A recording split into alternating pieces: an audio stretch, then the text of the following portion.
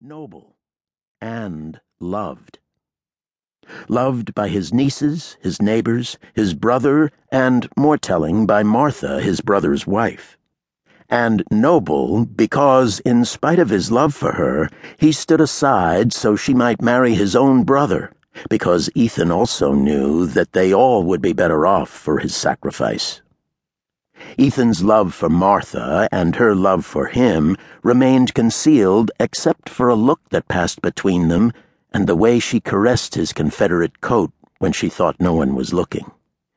There was even a certain nobility in his determination to kill his niece rather than have her live as the crazed chattel Ethan came across after their captivity and submission to the Comanche bucks, their leavings, as Vera Miles put it to Martin Pawley. But in the end, leavings or no, Ethan could not bring himself to pull the trigger and take the life of the niece he had loved.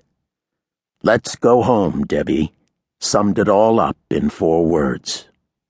Yes, noble. In the movie, Ethan lives on, mission completed, but still alone, an outsider framed in the doorway against nature's everlasting monuments.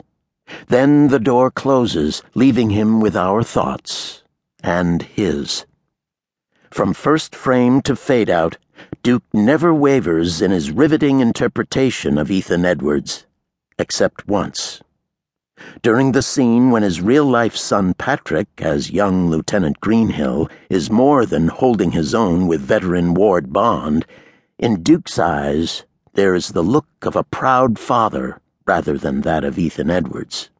Amazingly, the picture was shot in 56 days, including only a half day at Bronson Canyon in the heart of Hollywood, where the "Let's Go Home, Debbie" scene was filmed, and in nowhere near chronological order, for $2.5 million. It reaped a fortune for Jack Warner and his company. Wayne had, in the previous few years, reaped several fortunes from Mr. Warner. Duke and Warner both liked and respected each other. Big Jim McLean, Island in the Sky, Hondo, the High and the Mighty, were just a few of the bullseyes Duke scored for Warner. Duke called John Ford Coach or Pappy, but Jack Warner was the only man I ever heard Duke call Boss. I had nothing to do with the Searchers, but I'm proud to say I did have something to do with John Wayne. I developed and produced Hondo for television and wrote and produced Chisholm. While we were preparing, shooting, and in post-production on Chisholm, I spent a lot of time with the Duke on Hellfighters, True Grit, The Undefeated, on land and at sea aboard his yacht, Wild Goose. No one who ever worked with him or even knew him for some time could help falling under his spell. It was amusing to see dozens of us on the set, on location or on his ship, standing, moving, canting, and even talking like him without hardly even realizing it. No man was more a part of the American landscape. John Wayne was the snow-painted Sierras where eagles circle high. He was the night wind wailing through Monument Valley, pine tops tall and uncut. He was hoofbeats moving west. He was a man to match the mountains. I was his pal and his partner, still am his partner, thanks to the percentage he gave me for writing and producing Chisholm. I've had the honor and pleasure of working with some of the greats, men and women.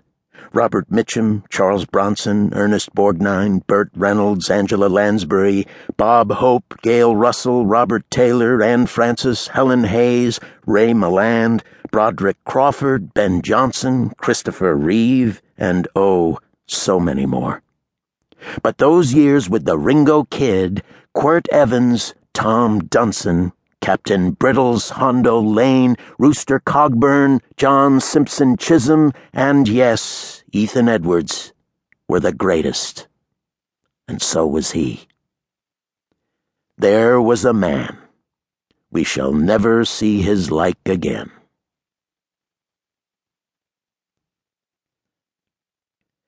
And now, The Making of the Searchers by Harry Carey.